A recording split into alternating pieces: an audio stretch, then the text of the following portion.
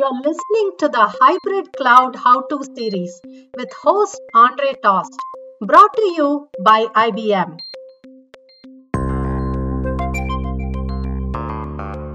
All right, welcome everyone. Thanks for tuning in to this episode of the Hybrid How-To series.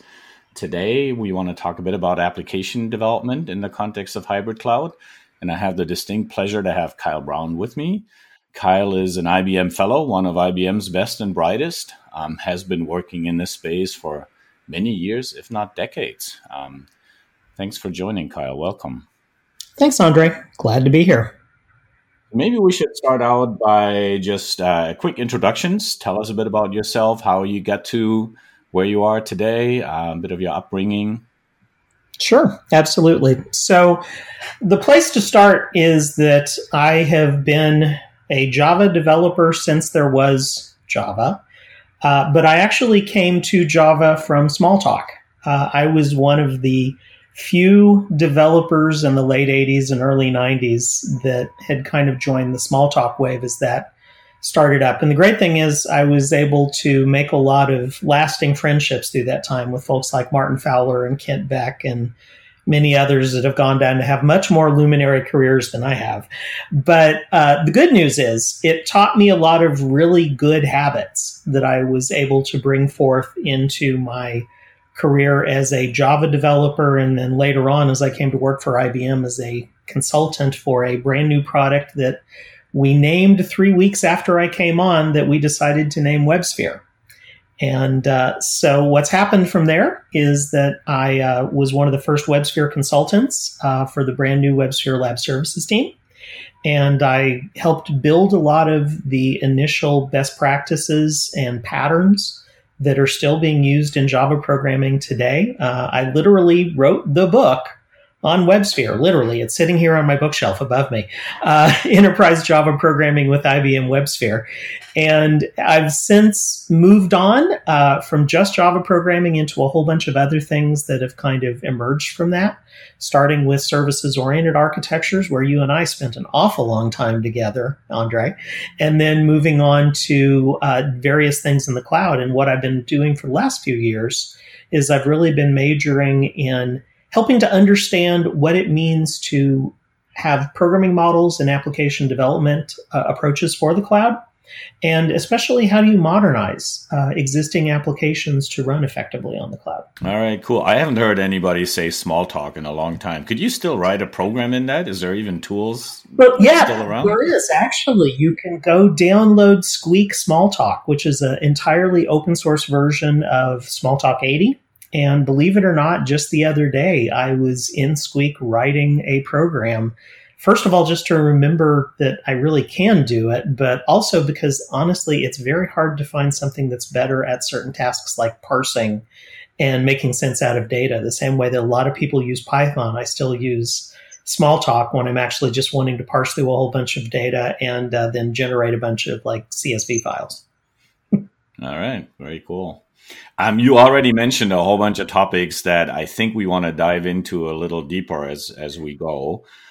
But before we do, one thing I kind of asked at the beginning of every episode is let's settle on and agree on a definition of hybrid cloud. Kind of what does it mean to be in a hybrid cloud, to build a hybrid cloud, to create an application for a hybrid cloud? So what's your personal definition of the term? It's funny because the way that I often start with defining the term is I start by setting it apart from another term. And these are two things that are often used sometimes interchangeably, even though they really mean slightly different things. And so it's best to talk about them together. And that's hybrid and multi-cloud. All right. So if multi-cloud means I want to be able to write a system that at least can run in whole or in part on multiple different clouds, meaning I could write a system that has components on AWS and components on Azure and components on the IBM cloud and components on Google, or take an entire program and run them on any of those four things. Then what hybrid means when I'm considering it is hybrid is kind of an extension to that, to where we're building systems that have components that are in the public cloud, but they're also in on-prem systems in various different combinations. Now, that could be an on-prem private cloud, something like OpenShift running in a data center that one of our clients owns, or it could be running on a mainframe, a Z-series system, or you could have components that are running in, let's say, traditional IT technologies like WebSphere ND, and any combination of any of those brought together with one part being cloud, private, public, doesn't matter, some combination. That is what I mean by hybrid. And you have to be able to make sure that you're delivering value with all of those parts and you're integrating all of those parts to really make sense out of what it means to build a hybrid cloud system and a hybrid cloud architecture. So I guess another set of terms that applies then is to say, is it, the applications, since we're talking about applications here, are these applications portable across different places? Are they connected? Are they fully integrated across different places? And I guess hybrid cloud is kind of all of the above. Mm-hmm. It really is all of the above because you got to think about it in terms of components. Now, let's say that you've got a front-end component, okay? And your front-end component may be, let's say it's just, JavaScript and Node, but it's using HTML and CSS and JavaScript on the client, just like, everyone does these days. Well, that component, since it's all written on open source technologies, may be fairly easily portable or very easily portable to any public cloud, or you could run it on an on-prem cloud. That's totally fine. And, decisions like use of open source and, use of common open APIs are going to help you with that. But then again, that's not the entire application. We'd like to think it is, but it's usually not. You still have to deal with things like databases and existing systems and existing transaction systems. And so that's where that connectivity aspect really comes in and becomes super important. So let's talk about our application architectures a little bit, which is kind of, what you just said leads into. That is, what are the architectures? I guess what it comes down to is the architectures that we're seeing enterprises run are kind of all over the map. They're old and new and everything in between. Is that what you're seeing too?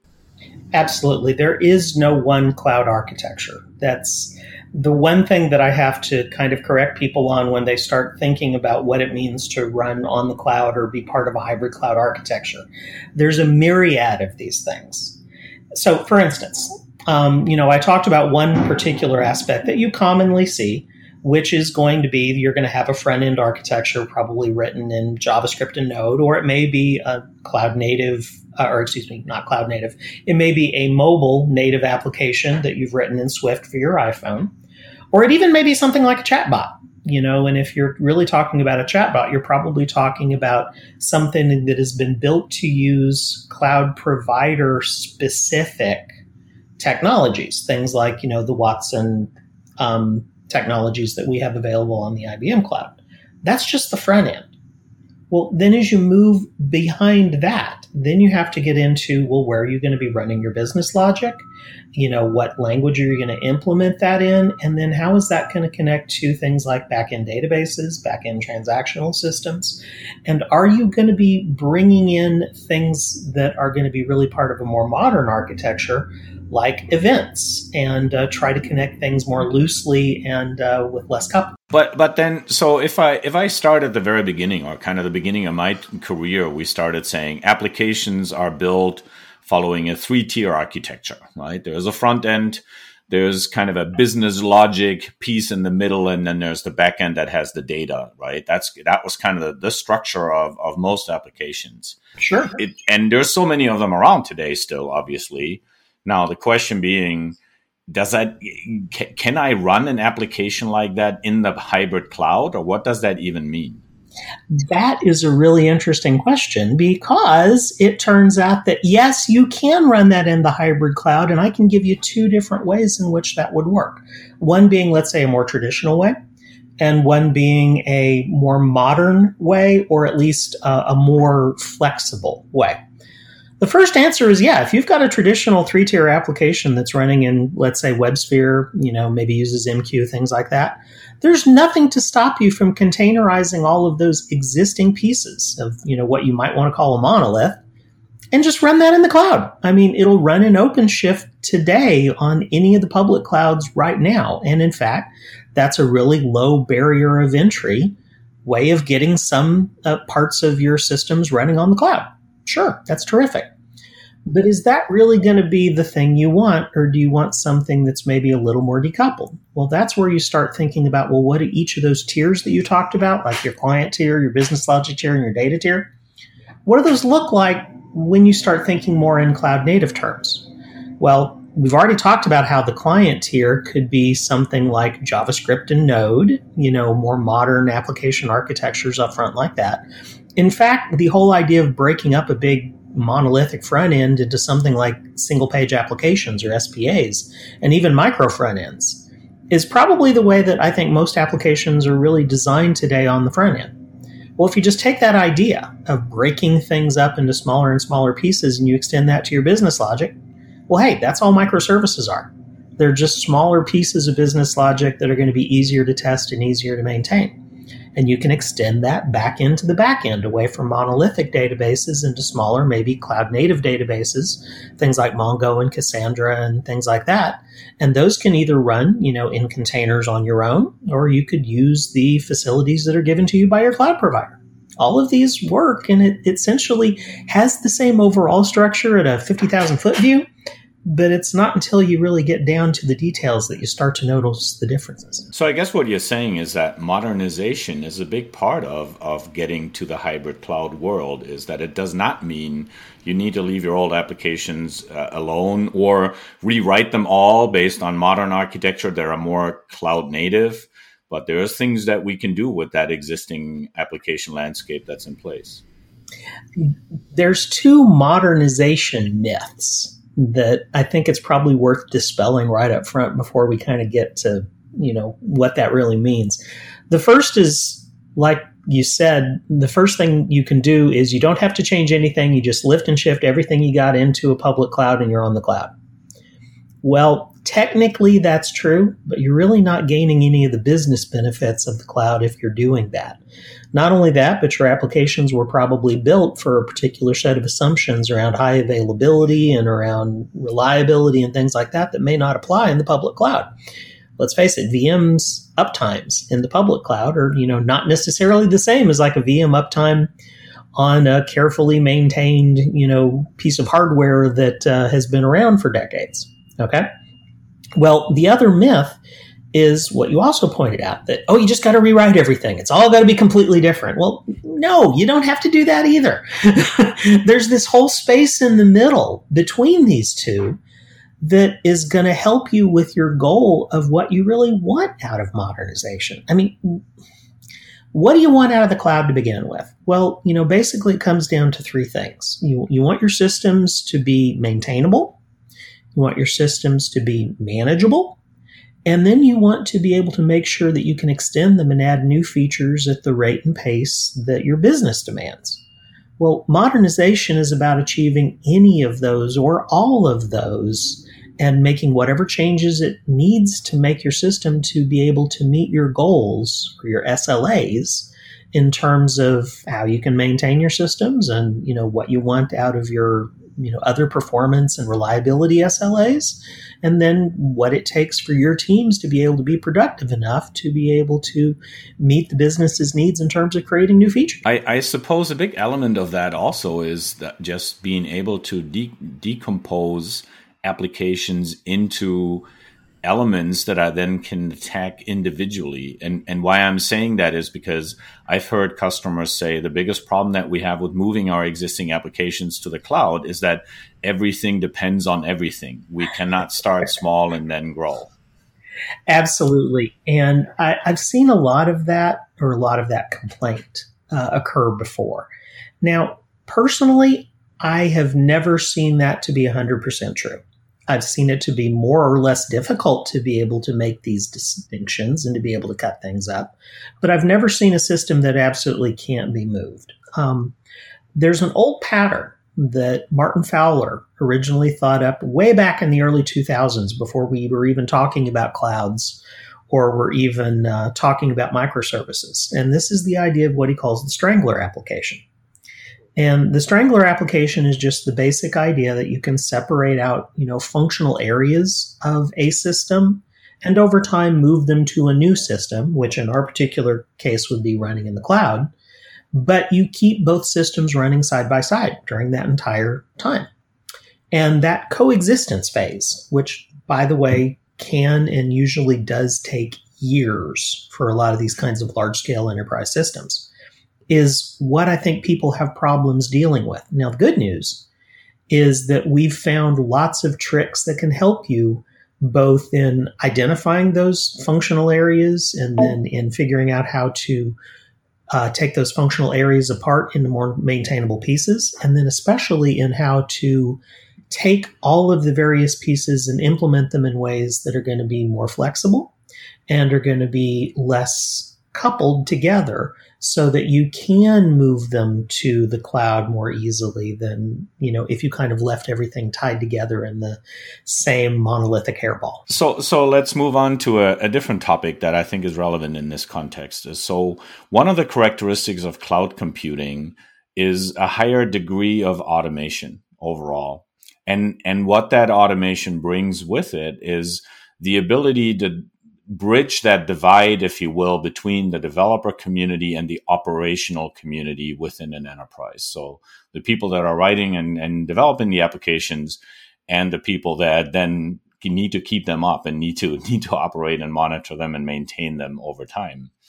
And obviously what I'm talking about is DevOps. And more and more now, I think we're starting to talk about DevSecOps because security plays such a big role in that. Could you comment a bit on how do you see DevSecOps kind of influencing some of the things we're talking about here in terms of modernization plays and hybrid architectures and so forth? Absolutely. So one of the things that I wanted to kind of make sure that I start off with is that any of these modernization steps that you're taking, be that taking an existing monolithic application and containerizing it, or if you're really trying to apply Fowler's Strangler pattern and you're really trying to break something apart, maybe even all the way down into microservices, or even if you're just adding new infrastructural features, things like Kafka and an event-based architecture.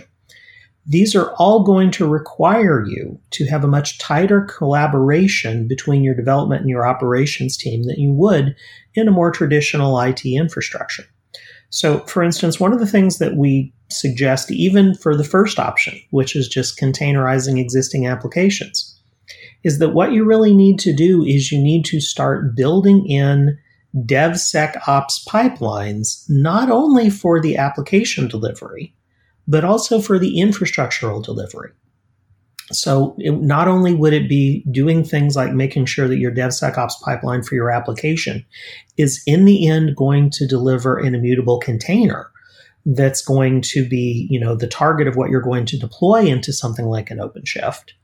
But you want to make sure that the process of doing things like setting up your OpenShift and being able to, release new components into that or being able to do updates and things like that are also controlled through a DevSecOps, and in this case, we're kind of getting to something like a GitOps kind of approach. So the automation is absolutely critical, but it's not just the automation. You can't just take your existing teams and move them into this new kind of working with automation through DevSecOps pipelines like that and expect everyone to keep their same roles. You really need to foster a much tighter collaboration. And that's where especially we've had a lot of success in the IBM Garage, where I've spent a lot of years, in terms of introducing SRE practices, ideas from site reliability engineering into the development teams that we have that are building not just the applications, but building these platforms like the Kafka and OpenShift platforms that I'm talking about, either on the public cloud or in private cloud. You have to make sure that it's someone's job to really own this automation and that automation becomes part of the user stories that you're building out, not just for each of the individual applications, but for the platform itself. You just actually mentioned, containers for the first time. We haven't really gotten into that too much. But so my question, I guess, is just, how much do containers matter in this world of, application development and applications running in hybrid cloud? what makes containers so interesting? So the way that I look at it is containers are table stakes. They are the minimum you need to be able to move to really be able to take advantage a lot of the things that hybrid cloud is going to give you. I've seen many companies try to succeed just in terms of using VMs. And I'll tell you, the problem with that is that it takes an awful lot of discipline just to be able to recreate the same things that containers, and especially a container orchestration environment like Kubernetes, honestly give you out of the box. I mean, if you're basically going to be working in VMs, then that means that you're going to have to create, the capability, or probably an entire team, to create off-the-shelf VMs that are going to be your starter kits. Then you've got to build an awful lot of automation in terms of scripting things, in technologies like Ansible or Chef or Puppet or something like that, to be able to set up all of the things inside those kind of off-the-shelf standard VMs. And then comes the hardest part of all. How do you keep people out of these VMs once you've created them? Because the problem is drift is always going to happen. You're always going to get someone who's going to want to SSH into a VM, and they're going to change something subtly and forget they do it. And what's going to happen is that means that over time, the VMs that you've actually got running are going to slowly drift over time away from what you think is in them. Well, the thing is, containers avoid all of that. They really, give you much more enforced discipline than you can get in a VM environment. And it really helps you to be able to move to that kind of quicker DevOps pace. So are you saying that, containers are more immutable than VMs, or at least that there's a culture of you'd never log into a container and mess with it, so to speak, whereas with VMs, it's almost implied and expected? Oh, absolutely. It is almost implied or expected that you're going to be going into a VM and you're going to be making patches and you're going to be modifying them. Containers, it's possible to log into a container, but by golly, Kubernetes and containers make it hard to do it. You have to actually think about how you're trying to do it. And it's a lot easier to enforce the kinds of immutability that we're talking about in containers than it is in a VM environment. And so that's why I call them table stakes. It's like if you can begin by moving to containers, it's giving you some operational stability that you just can't usually get in a VM environment. And that's going to move you much farther along the line of the three things we talked about of being able to maintain your systems by making them more stable, by being able to manage them better, by making sure that you have consistency across them. And again, getting to the point to where, that's out of the way. Then we can focus on the hard part, which is actually adding new features. I've seen lately that there's more focus on even a separation between building and maintaining the container and building and maintaining the application code that runs in that container. They have that separation of concern even on the development side, so to speak. And I think what that's going to get us to ultimately is to run things, as we call it, serverless, right? And that means, and serverless obviously doesn't mean that there's no server, right? It just means that I, as the person maintaining the code, do not have to worry about the servers anymore because they're just there when I need them.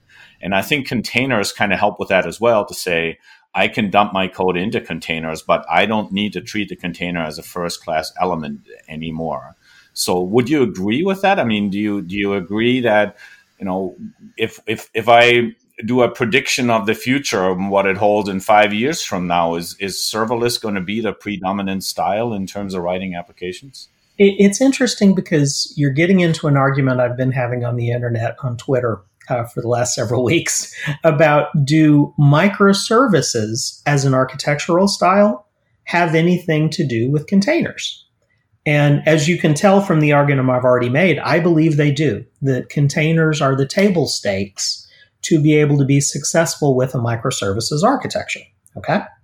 Now, what about serverless? Well, what serverless is really doing, as you pointed out, is it's abstracting things yet one more time to where all you're doing is really providing your code and then letting the infrastructure figure out how to run your code.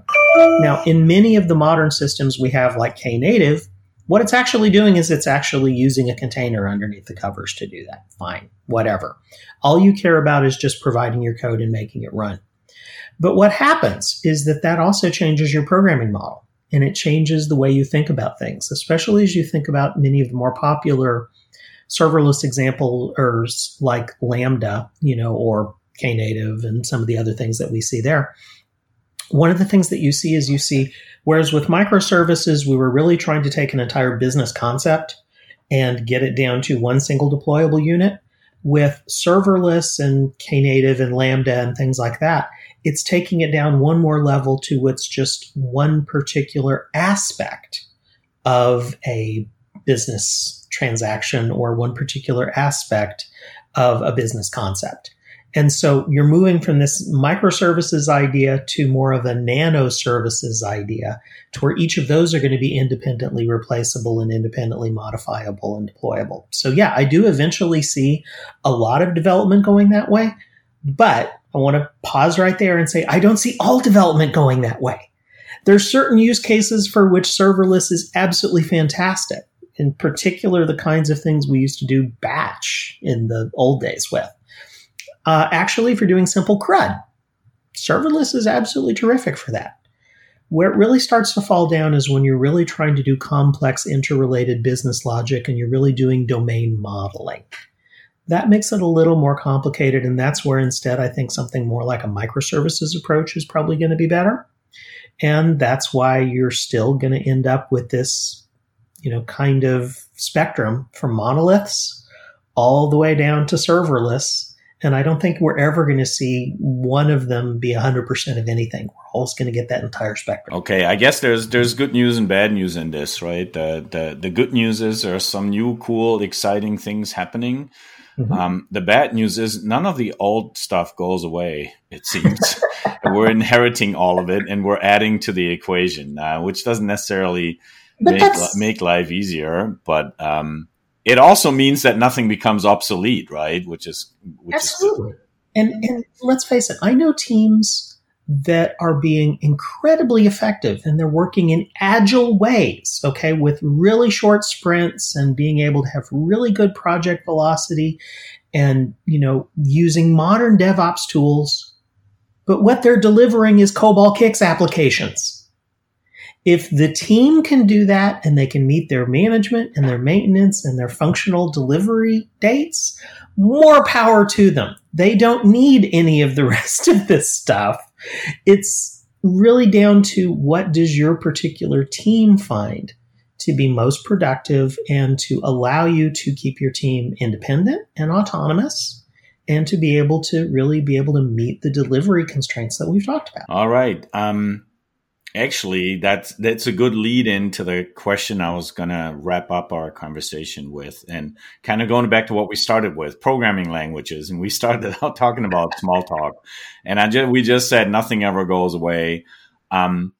Just another, I guess my final question being about, what are the languages that you see predominantly being used? Has that even changed? Is it still Java for the most part, but then you can bring all kinds of other things to the table, and it doesn't really matter in the big scheme of things which language you choose to write your logic in?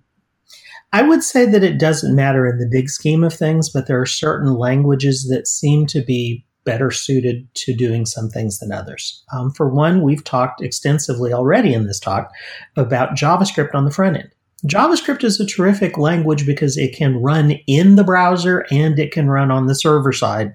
And that kind of flexibility in exchanging JSON and really just keeping the same semantics up has really been helpful, and a lot of teams have really succeeded with that.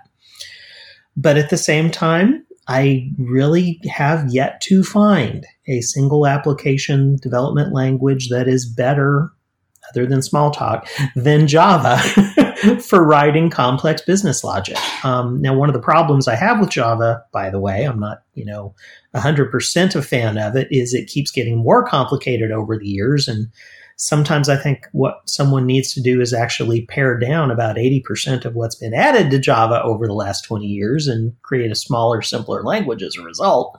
But it's still pretty much predominant for writing those kinds of business logic, just like, to be honest, COBOL is still prominent for those exactly same kinds of problems. But what we're also seeing is that there's yet one more aspect that is growing leaps and bounds, and that's data science. If you're doing the kinds of things that I was telling about using Smalltalk for, which is actually just taking in lots of data, doing parsing, doing cleansing, doing manipulation, and then taking it to the next level, being able to train ML models and do things on that. Honestly, Python is the easiest choice for a lot of that, especially when you start getting into some of the AI workloads. And so most of the kinds of applications that I'm seeing end up with a mix of all three. You end up with lots of Python on the data science end, which is a big part of more and more applications. You end up with some core Java logic or some core Node logic. And then you end up with a lot of JavaScript on the front end. And I think that's probably going to continue to be true for a number of years. Yeah, this just made me think. My son is a physics major, and he's doing some programming, and most of it is in C++, because it seems like all the libraries that they're using are written in C++, and that's kind of the language of choice in that domain. So there may always be languages that are specifically geared towards certain domains and functionalities, I suppose. Exactly. Just like we used to have Fortran, that's now pretty much translated into two different sets of things. We used to use Fortran for the kinds of scientific and engineering applications that now we use C++ for. And we used to use it for what we would now call data science, and now we're using Python for that. And one thing remains is that COBOL will never go away. COBOL will never go away. You will never get rid of it. Learning COBOL is always a good career move for anyone if they want to have job security. There you go. Let that be the final statement. I don't want to hold you up much longer. This was fantastic insight. Thank you so much for the comments. Thank you very much, Andre. I appreciate being here. And that wraps up today's episode. Thanks for listening, and see you all next time.